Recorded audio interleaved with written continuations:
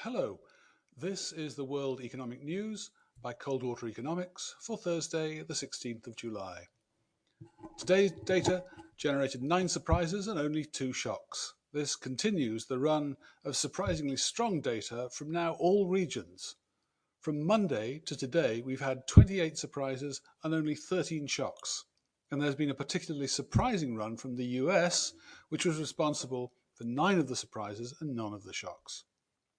There, it really is beginning to look like a proper rebound, the only region you can actually say that about. Today's US surprises included a 7.5% month-on-month rise in June retail sales and a 14-point rise in the NAHB Housing Market Index, which is a sort of industry confidence index, back up to 72, i.e. pre-COVID levels. But today was always going to be about China because it released its second quarter GDP data and a bunch of data for June. GDP rose 3.2% year on year in the second quarter, which implies about half the momentum lost in the first quarter was regained in the second quarter. In the absence of a broad second wave of pandemic, it leaves China on course to grow at around 2.5% to 3.5% for the year. Let's start with domestic demand and start right at the top. Per capita disposable income was up only 0.8% year on year in the first quarter, but this recovered to 4.5% year on year in the second quarter, with the wage portion of that up 4%. But per capita spending, which fell 8.2% year on year in the first quarter, was still falling 3.3% year on year in the second quarter. That's a very modest rebound, recouping only about a third of the fall against the trend seen in the first quarter. It implies that, just as we've seen everywhere else, household savings rates rose sharply during the crisis. By my calculations, the excess of per capita consumption over wages fell by no less than 13.3% year on year in the second quarter. That's bad for Chinese profits. Retail. June sales fell 1.8% year on year, which was actually worse than expected.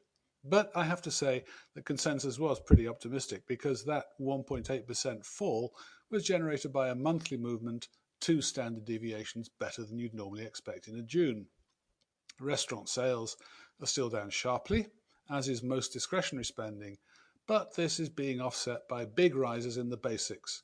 You're not eating out, so food purchase is up 10.5%. Daily necessities are up 16.9%, and, well, cosmetics are up 20.5%. In investment, China's investment data this year is difficult to read because this year's totals are seemingly based on a different survey from last year's, meaning you've got to take the results on trust. And I don't like to do that. Anyway, January to June investment spending fell by 3.1% year to date, with sharp gains against trend in both May and June. This is not the private sector at work. Its investment fell 7.3% year to date, with the implication being that it's public sector investment that's doing the heavy lifting, up an implied 14.9%. And that, of course, is what you'd expect from what we know about China's financing. During May and June, total new aggregate financing came to 6.58 trillion, of which new government bond issues came to 1.88 trillion, about 30% of the total. Normally, you'd expect it to be about 23%. Nevertheless, the incentive for private investment is likely to improve during the second half of this year, because the capacity utilization rate in the second quarter rose 7.1 percentage points to 74.4, which is within touching distance of the long-term average of 75.3. Similarly, the Real Estate Investment Climate Index, which fell from 101.2 in December to a low of 97.4 in February, was back at 99.9 in June. Not fully recovered, but not far off either. Nevertheless, the industrial economy so far is showing only a modest recovery in momentum. June's industrial production was up 4.8% year on year, with a gain against trend of only 0.3 standard deviations. But should we really be expecting much more? After all, output was up only 5.5% in the second half of last year, So what we're seeing now isn't particularly bad or necessarily a sign that recovery is being hampered by the virus. Maybe this is just the sort of rate China is likely to produce. Notice that by June, there's no particular distinction between growth in SOEs and any other type of company. In short, it looks normal. I think you're getting the same picture too from electricity production, which rose 6.5% year on year with a modestly positive deflection against trend. And then, of course, you're no longer getting much of an impetus from exports. In dollar terms, these rose only 0.5% year on year in June, and were up only 0.1% in the 3 months to June. Is this relative lack of growth mainly down to COVID? Well, it certainly won't be helping, but remember, in dollar terms, China's exports grew not at all in 2019. The expectation, or perhaps belief, that China's export engines will eventually power the country's recovery looks unsafe, and maybe even unhistorical.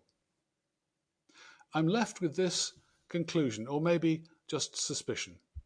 China's recovery pattern and its growth pattern in the future is going to depend on domestic demand, not trade. And I suspect that this might be a general pattern. The post-COVID world may not be very trade-friendly. If so, the future will begin to favour large economies, the US, China, Eurozone even, rather than the nimble, trade-dependent economies we're used to in the past. I shall leave you with that thought. Thanks for listening, and if you got something out of it, and I certainly hope you did, please help spread the word about the Bulletin in any way you feel like. And if you'd like to know more about Coldwater Economics, please feel free to contact me, Michael Taylor, on mjtcoldwater@fastmail.com.